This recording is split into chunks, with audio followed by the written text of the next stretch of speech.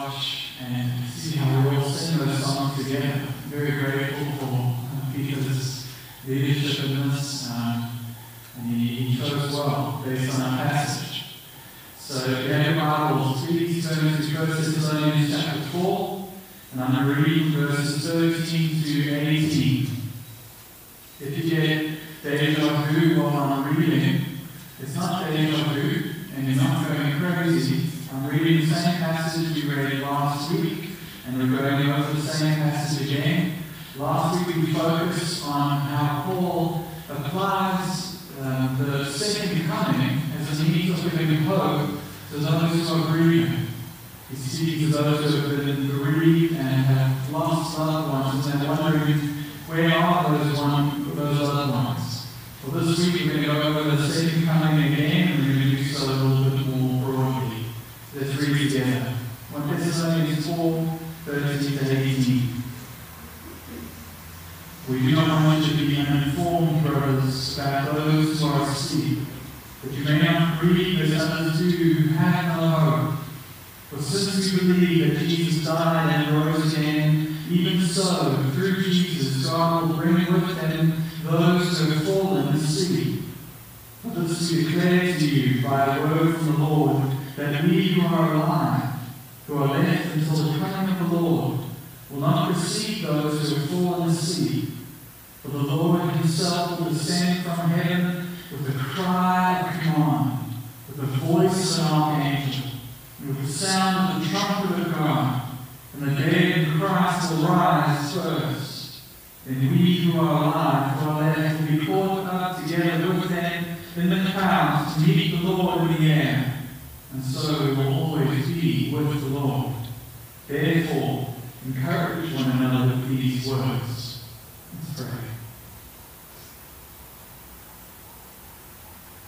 Dear God, this is such a grand topic. The second coming of our Lord and our Savior Jesus Christ. I know I'm not gifted enough, Lord, to do justice to the hope that we have. Indeed, no one is. And so, Lord, I pray that your Holy Spirit would do that work, would plant that hope again in our hearts. For those whose hope does not rest today in Jesus, I pray that the seed would be planted in those hearts. And those whose eyes are not open to the beauty of Christ, I pray that the eyes will be open today. And I pray that you grow the hope of the church. Amen. I got a book from Zion, I think I've mentioned it to you before, called Killing Fields, Living Fields. It's a great book. It's really helped my faith, and I would encourage you to read it as well. It's the story of the church in Cambodia from its birth in the 1920s until, I suppose, its present time, only halfway through the book. And where I'm at the moment is that place of great, great suffering, not only for the church, but for the whole country in that period, 1975 to 1979.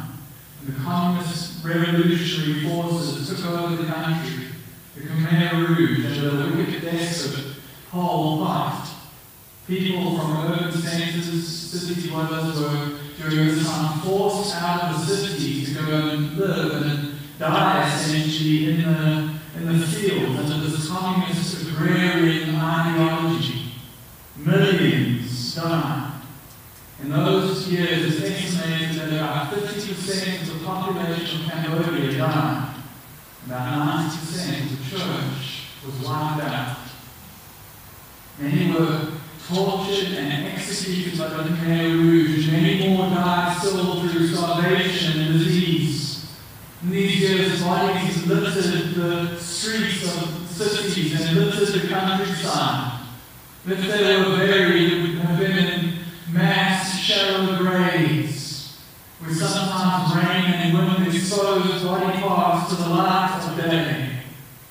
This book highlights the differences in the feelings that exist among the people towards this death. highlights the compassion and mercy that Christians had. It highlights that many of those who lived in the country, not Christians, but the Buddhist population, who had no real love for those who dwelt in the cities.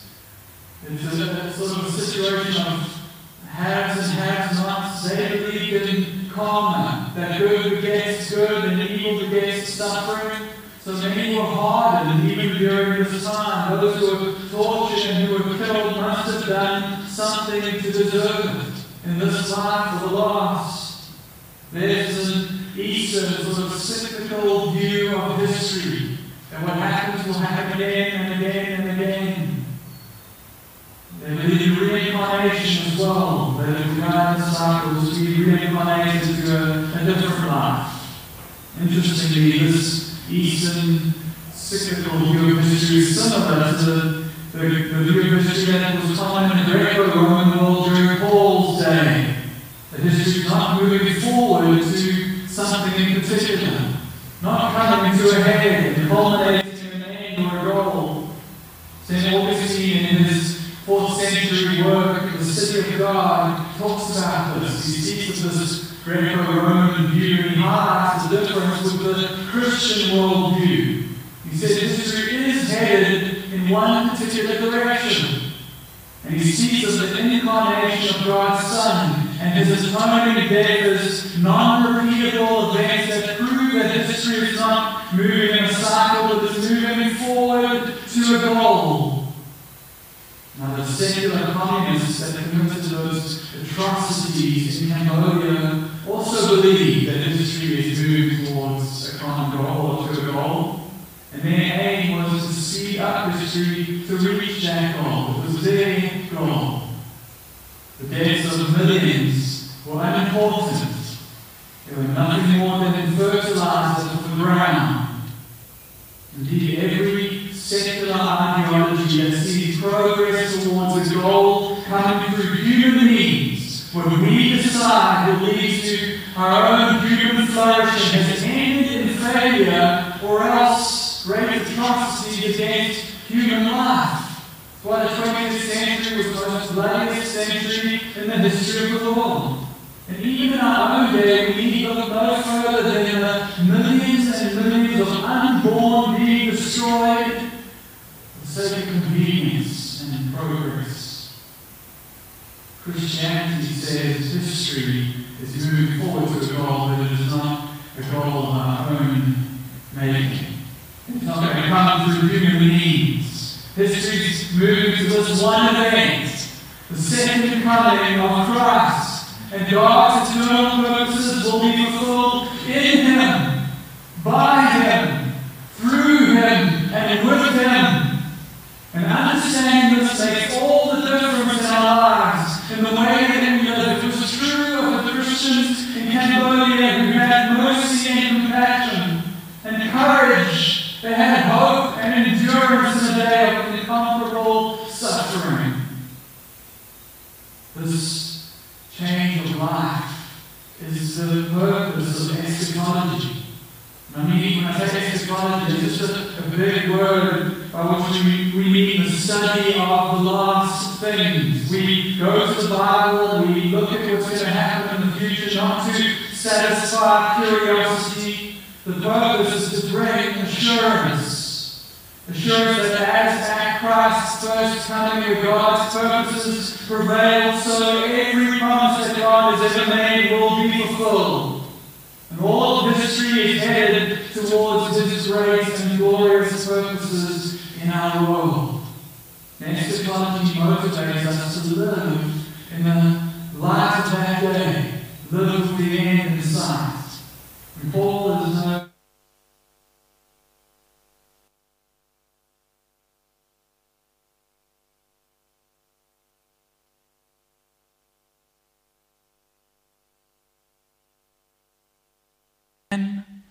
and many of the things I say this morning you might disagree with. There are smarter men, way smarter men than me on different ends of the eschatological spectrum. But hear me out. I will be gracious as I open this passage, And I pray that at least at the end of the day, we will together affirm our similarities and be encouraged mutually in our common hope in the Lord. This is Paul's aim. He says in verse 18, encourage one another with these words. So I pray you will be encouraged as we speak about Christ's coming in this chapter. I think we should see 4 things, important things for the way that we live about Christ's return. Number 1, Christ's return will be personal. This is the foundation. It will be personal. Paul roots our hope, he roots our eschatology in the gospel of Christ. In verse 14, he says, for since we believe that Jesus died and rose again, even so through Jesus, God will bring with him those who have fallen asleep. So you remember, they're wondering, where are our loved ones? Are they going to somehow miss out on this great and glorious day? They're going to maybe miss out on the resurrection body. Paul's saying, by no means will your loved ones who died in Christ miss out. We believe Jesus died and rose again, and even so, God will bring with Jesus those who have fallen asleep. So the first coming of Christ, the incarnation, was a historical event. We believe God the Son took on flesh. We believe he died on a cross. We believe he rose again in victory over the grave. This is the heart of the Christian faith. Literal, historical events in which we believe. If you don't believe in the sin-defeating, substitutionary death of Jesus Christ and the death-defeating physical resurrection of Christ, then it is not Christianity that you're talking about. And it is not the real Christ of Scripture and history to whom you are looking for life. There are some who claim affiliation to Christ, who say it doesn't really matter if all of those things actually happened. Who even say it doesn't matter if he literally rose again from the grave. Some scholars have said as long as, when you think about Christ, he rises to that place of prominence in your heart. They spiritualize that event. And so, like they spiritualize the first coming, often the second coming is spiritualized as well. We're not waiting, they say, for a real, like a physical, personal return of Christ to bring an end to the world as we know it, to usher in something new. He's come to us spiritually, they say. But the Bible is clear. We believe Jesus died and rose again. Paul is placing his flag in the ground. We believe it literally happened. And as that literally happened, so we believe he will return literally, personally, visibly. The Bible's teaching on the second coming of Christ is not an allegory for anything. Acts chapter 1 verse 11, the angels said to the disciples at Christ's ascension, they said, this Jesus who was taken up from you into heaven will come in the same way as you saw him go into heaven. As he left, so he will return. And Paul affirms that here in this passage. In verse 16, for the Lord himself will descend from heaven. He will descend from heaven. He is coming himself for us. Now there is mystery here. There is mystery to this, what it's going to be like. I don't believe we should speculate about everything. How is it that all eyes will look upon him? It's not like, if you watch those alien invasion movies, if you've ever seen like Independence Day or something like that, I've always wondered, how is it that the aliens always invade the USA? It's usually a big city like New York City. I don't think that's how we are to think about it. Jesus descending just over Joburg or just over Durban. There's a geographical reality to this that I believe we can't comprehend right now. But what we do believe is that it will be Christ in the flesh. We fix our hopes and our hearts on him, on the return of a person. Are you waiting for this? Are you longing for this day? Do you want to see him? To see Him, as Paul says, not as in a mirror, dimly, but face to face. To know Him not in part, but fully, even as you are fully known by Him. Christ's coming is personal, number one. Number two, Christ's coming will be vindicating. Now, as I unpack what I mean here, let me say this as well. If you've ever heard anything about the end times, you've probably heard something about the rapture. The rapture is not in your English Bible, but it does come from this passage. Christ comes, the dead in Christ rise, and it says in verse 13, of those alive, we will be caught up together with them in the clouds to meet the Lord in the air. That word caught up is from the Latin, or the Latin for that word is rapturo, from which we get the word rapture. Now, interestingly, the Greek word is the word harpazo, from which we derive the English harpoon. It's quite a picture that Paul is painting here. It's probably better to say you look forward to the day of rapture than to the day of harpooning.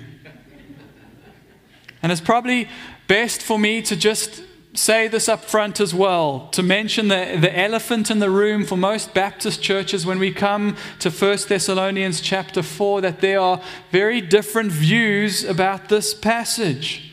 There are very different views about and different beliefs about the rapture. There is a system of eschatology that many sincere, Bible-believing, godly, orthodox Christians, even in our church, hold to, that looks forward strictly not just to one return of Christ, but to two returns. They believe for various reasons, and we don't have time to unpack all of this. I might touch on one or two of these reasons in 1 Thessalonians chapter 5, that when Christ comes, as Paul describes in chapter 4, He won't come all the way to the earth. But at that time He will come for the church. The church will be raptured, they say, and they will return with Christ to heaven. They'll be with Christ for a short period of time. We call that time the Great Tribulation. And then at the end of the tribulation, Christ will return again, and that time He will come all the way to the earth.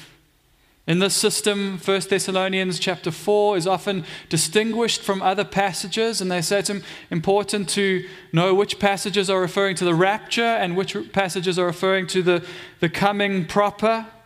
Passages like Matthew 24. I just want to say up front that as I preach this, I'm going to be preaching from the perspective of there only being one return. I believe that the idea of two returns is foreign to the New Testament, and that you'd be hard-pressed to relegate what Paul is speaking about in 1 Thessalonians 4 to a different event as, say, Matthew 24. In fact, Matthew 24, verse 29 to 44, I believe is the framework that Paul uses for his teaching in 1 Thessalonians 4:13 to chapter 5, verse 11. Paul is expanding perfectly on what Jesus said there in Matthew 24. Just listen to, for example, the similarity in the language. Jesus speaking, Matthew 24, 29 to 31. Immediately after the tribulation of those days, the sun will be darkened, and the moon will not give its light, and the stars will fall from heaven, and the powers of the heavens will be shaken. Then will appear in heaven the sign of the Son of Man, and then all the tribes of the earth will mourn, and they will see the Son of Man coming on the clouds of heaven with power and great glory. And He will send out His angels with a loud trumpet call, and they will gather His elect from the four winds, from one end of heaven to the other. Striking resemblances between the language Jesus employs and the language Paul employs in 1 Corinthians chapter 4. And this correlation continues into chapter 5, where Paul reiterates what Christ had said and spoken about the suddenness of His coming, teaching that we are to be not spiritually drunk, but sober and ready for that day. So as I will be preaching as if there's one return at the end of the tribulation. If you disagree with me, we can't be friends anymore.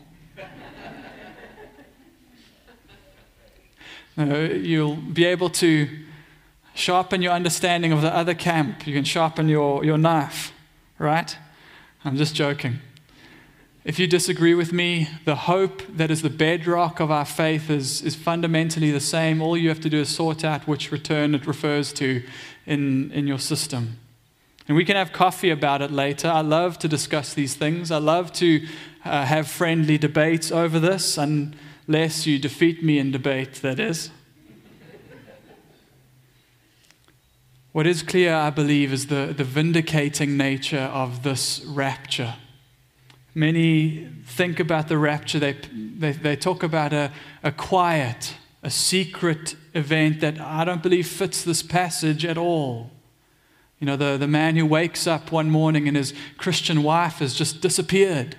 Or that famous bumper sticker, in case of the rapture, this car will be unmanned. You might have seen some of the movies. By secret rapture, if you mean loud and visible, but no one knows when, then that's fine. But if you mean that Christians will be taken and the world will be left scratching their heads, saying, what just happened? Then I think this passage needs to cause you to think again.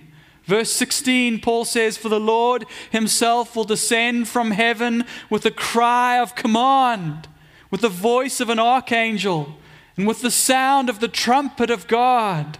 Christ's coming will be public. It will be loud. The Son of Man comes, and I believe what Paul is talking about here is his own cry, a cry of command that raises the dead from the grave, echoed by the voice of an archangel and the trumpet of God. John Piper says this is the noisiest verse in the Bible. In the Old Testament, the trumpet of God is seen in various places. In some places, it's prophesied that the trumpet will sound and it will announce the day of the Lord. I believe Paul picks this up in chapter 5, a day of the gathering of God's people, the coming of his salvation, and also a day of judgment for his enemies. This will be a day of vindication. Christ will be vindicated. And the promises of God, all of them will be vindicated. The faith of his people will be vindicated. The faith of the Thessalonians in their city that was so scoffing at them and their faith. The faith of the martyred Cambodian church. The faith of those who refuse to compromise and to follow the world's systems. Revelation 1 verse 7 says, behold, he is coming with the clouds. And every eye will see him, even those who pierced him, and all the tribes of the earth will wail on account of him. Even so, amen. This will not be a day of rejoicing for all. It will be a day of terror for the world. Revelation 6:16, they will cry to the mountains, fall on us, and hide us from the face of him who is seated on the throne and from the wrath of the Lamb. For those who trifle with Christ, they need to hear that he is coming back, and it will not be a day for trifling with him anymore. But for the church, it will be a day of joy. It will be a day of safety and a day of peace. We will behold him and we will cry, our salvation has come. And isn't it amazing that we are able to rejoice on that day? Isn't it amazing when Christ comes in his holy glory, we can stand before him and rejoice. How amazing that the King himself would come for us, that he would love us as a groom loves his bride. We will sing in a few minutes, guilty, vile, and helpless we, spotless Lamb of God was he. Full atonement can it be. Hallelujah, what a Savior. When he comes, our glorious King, all his ransomed home to bring, then anew this song we'll sing. Hallelujah, what a Savior. In the Old Testament, that trumpet also signifies God's appearing, the gathering of his people. We see it in various places. One such place is around Mount Sinai. The trumpet sounds at that time, and God's presence is made manifest, and it is terrifying. It is terrifying. Smoke and fire. The mountain quakes as if to be split apart, and the soon-to-be formed covenant people are terrified at his presence, and rightly so, because he is a holy God. They are commanded at this trumpet sound to approach the mountain, but to stay at the edge. Do not get too close lest you perish. But that is very different to what Paul describes in our passage. When Christ returns and the trumpet sounds, rather than the command to keep distance, the cry of command will draw people out of the grave, draw people to himself, the elect from all over the world, to his glorious presence. Now, I know myself, I know my heart, and you do too if you are a Christian, and we would rightly say, I am not fit to meet this King. I'm not fit to see him. I should rightly fear.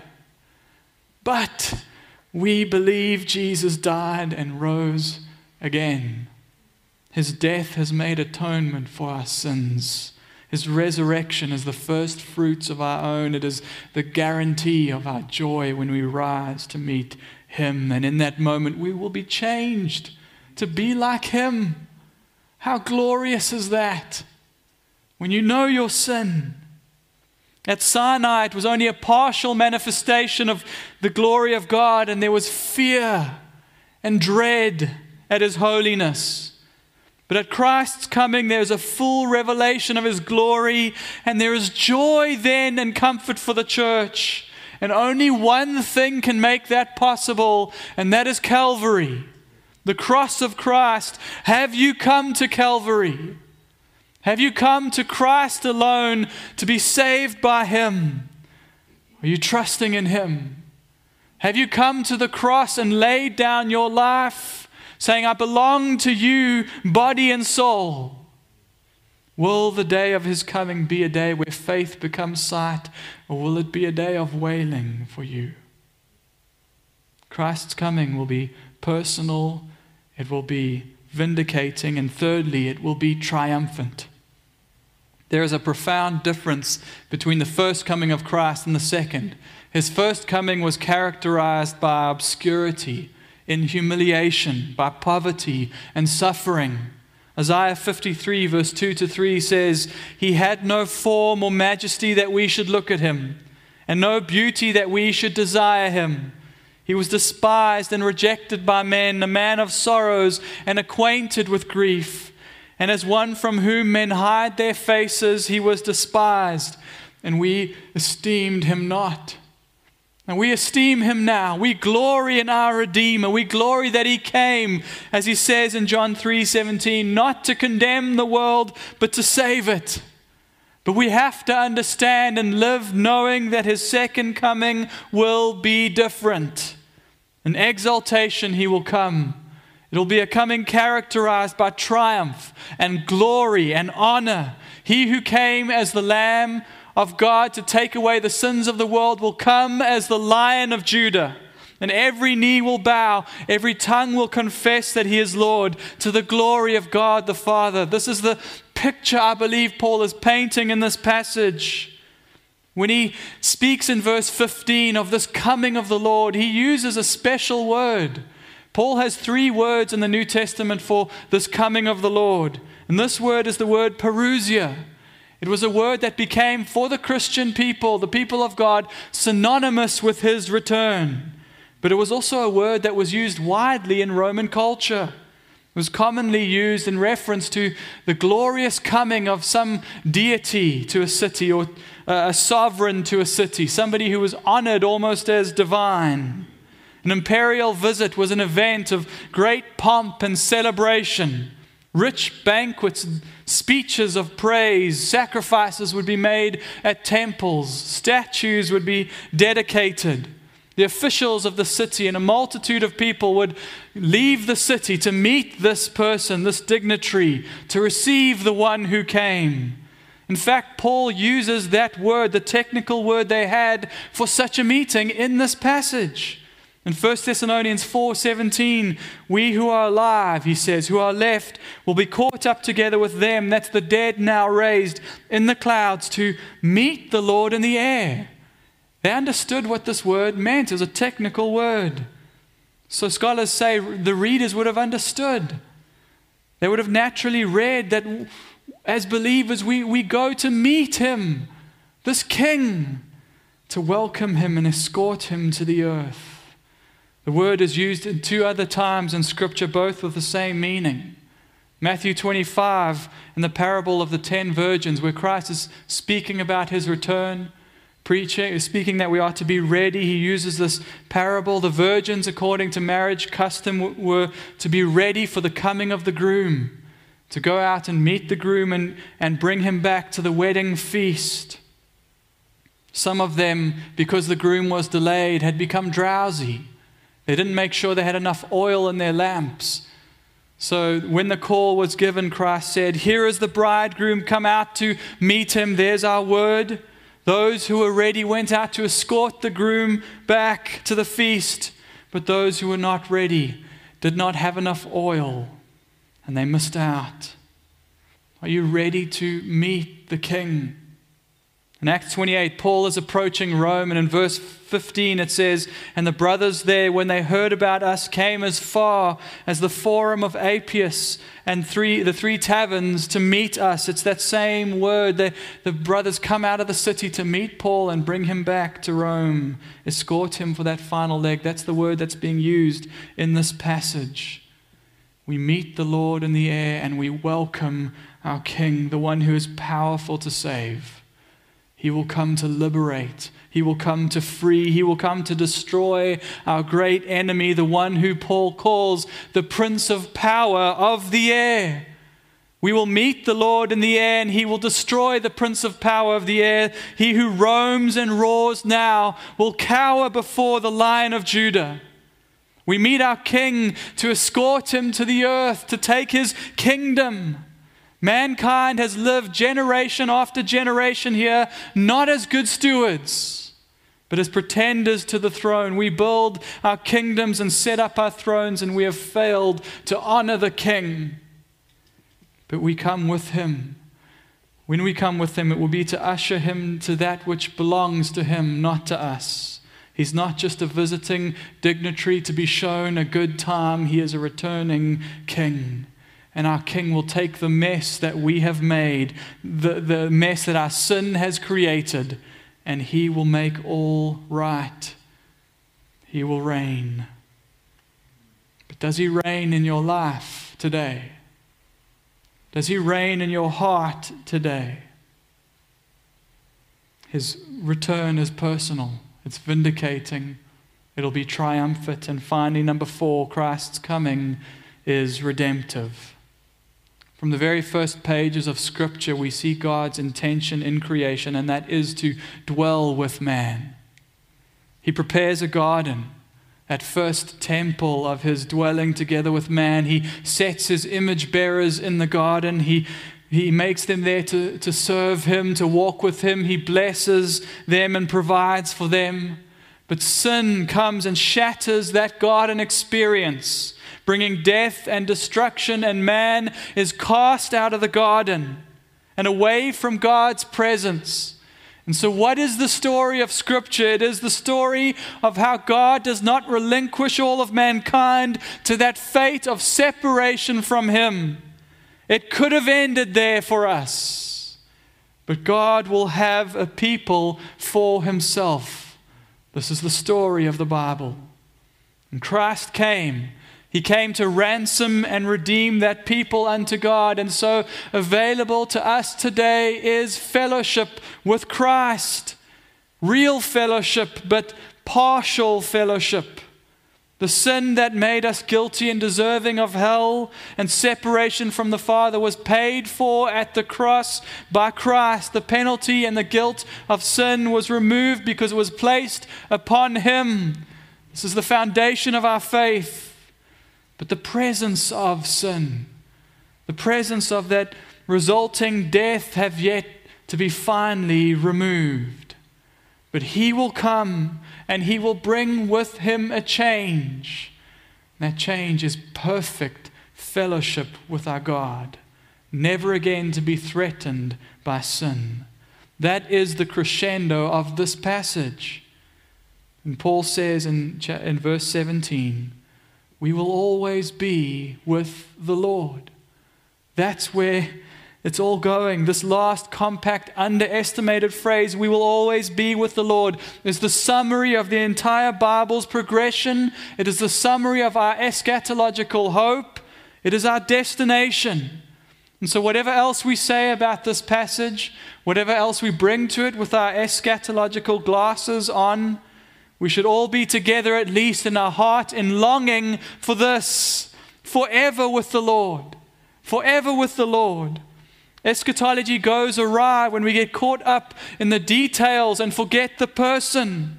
We're in trouble when we make most prominent the how and the when and the where and not the who. We can ask our questions and debate them over coffee, but we need to make sure as the people of God that at the end of the day we're standing together with our hearts full, singing together about the who. And any teaching on the second coming of Christ that doesn't stir in the heart a longing for this day where we will have perfect fellowship with Him falls short of the biblical goal. So do you know Christ? Do you long to see Him today? That is the separator between men. Unbelievers may shudder at the thought of the day. They may have the odd fear of hell, but what they do not fear is what they ought to fear more than all else, forever without Him.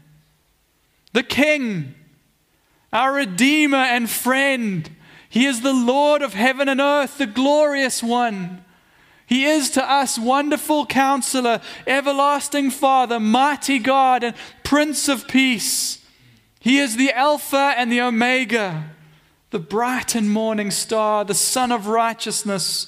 He is the bread of life and the living water. He is our shepherd and our precious cornerstone. He is the Holy One of God. He is Jesus, our Emmanuel, God with us. And hope in His coming sets our lives ablaze with purpose because we know we belong to Him. His coming gives fortitude in our trials and in our sufferings. Paul says this in Romans 8:18. For I consider that the sufferings of this present time are not worth comparing with the glory that is to be revealed to us. We are to be like Job. In the middle of his unspeakable suffering, he has a hope that is so beautifully before his time, so beautifully eschatological. Job 19:25-26, for I know that my Redeemer lives. Do you know in your hardship, my Redeemer lives, and at the last He will stand upon the earth. And after my skin has thus been destroyed, yet in my flesh I shall see God. Is that your hope? Christ's coming stirs us to endurance. It makes us long-suffering, compassionate, and forgiving. As I'm reading through this story of the Christians in Cambodia, this is what strikes me. These people hunted and martyred, their courage in torturous times, psychologically torturous conditions. The communists have spies everywhere, people ready to sell somebody out for a bowl of food. And yet still these Christians would share their faith whenever half a chance presented itself. Even to persecutors. Even at the risk of life, they were compassionate and had urgency in mission. When was the last time I shared my faith? When was the last time you did? Christ's coming stirs our affections and it drives us, moves our hearts towards holiness. Paul speaks at the end of his life in 2 Timothy 4 of having run his race well and how he waits for a crown of righteousness. He says that is coming for all who have loved his appearing. Is the descriptor of Paul's life the descriptor of yours? Will you get to the end of your life having loved his appearing? That's not just words. It's not just an emotional response to the songs. It means I walk with him day by day, humbly and obediently. I want to know him and be like him. 1 John 3 verse 2-3, Beloved, we are God's children now, and what we will be has not yet appeared. But we know that when he appears, we shall be like him, because we shall see him as he is. And what does that mean for right now? He says, and everyone who thus hopes in him purifies himself as he, Jesus, is pure. We want to see him. We want to know him. And so we walk with him today. Have you set your heart upon the personal, vindicating, triumphant, redemptive return of Christ? Let's pray.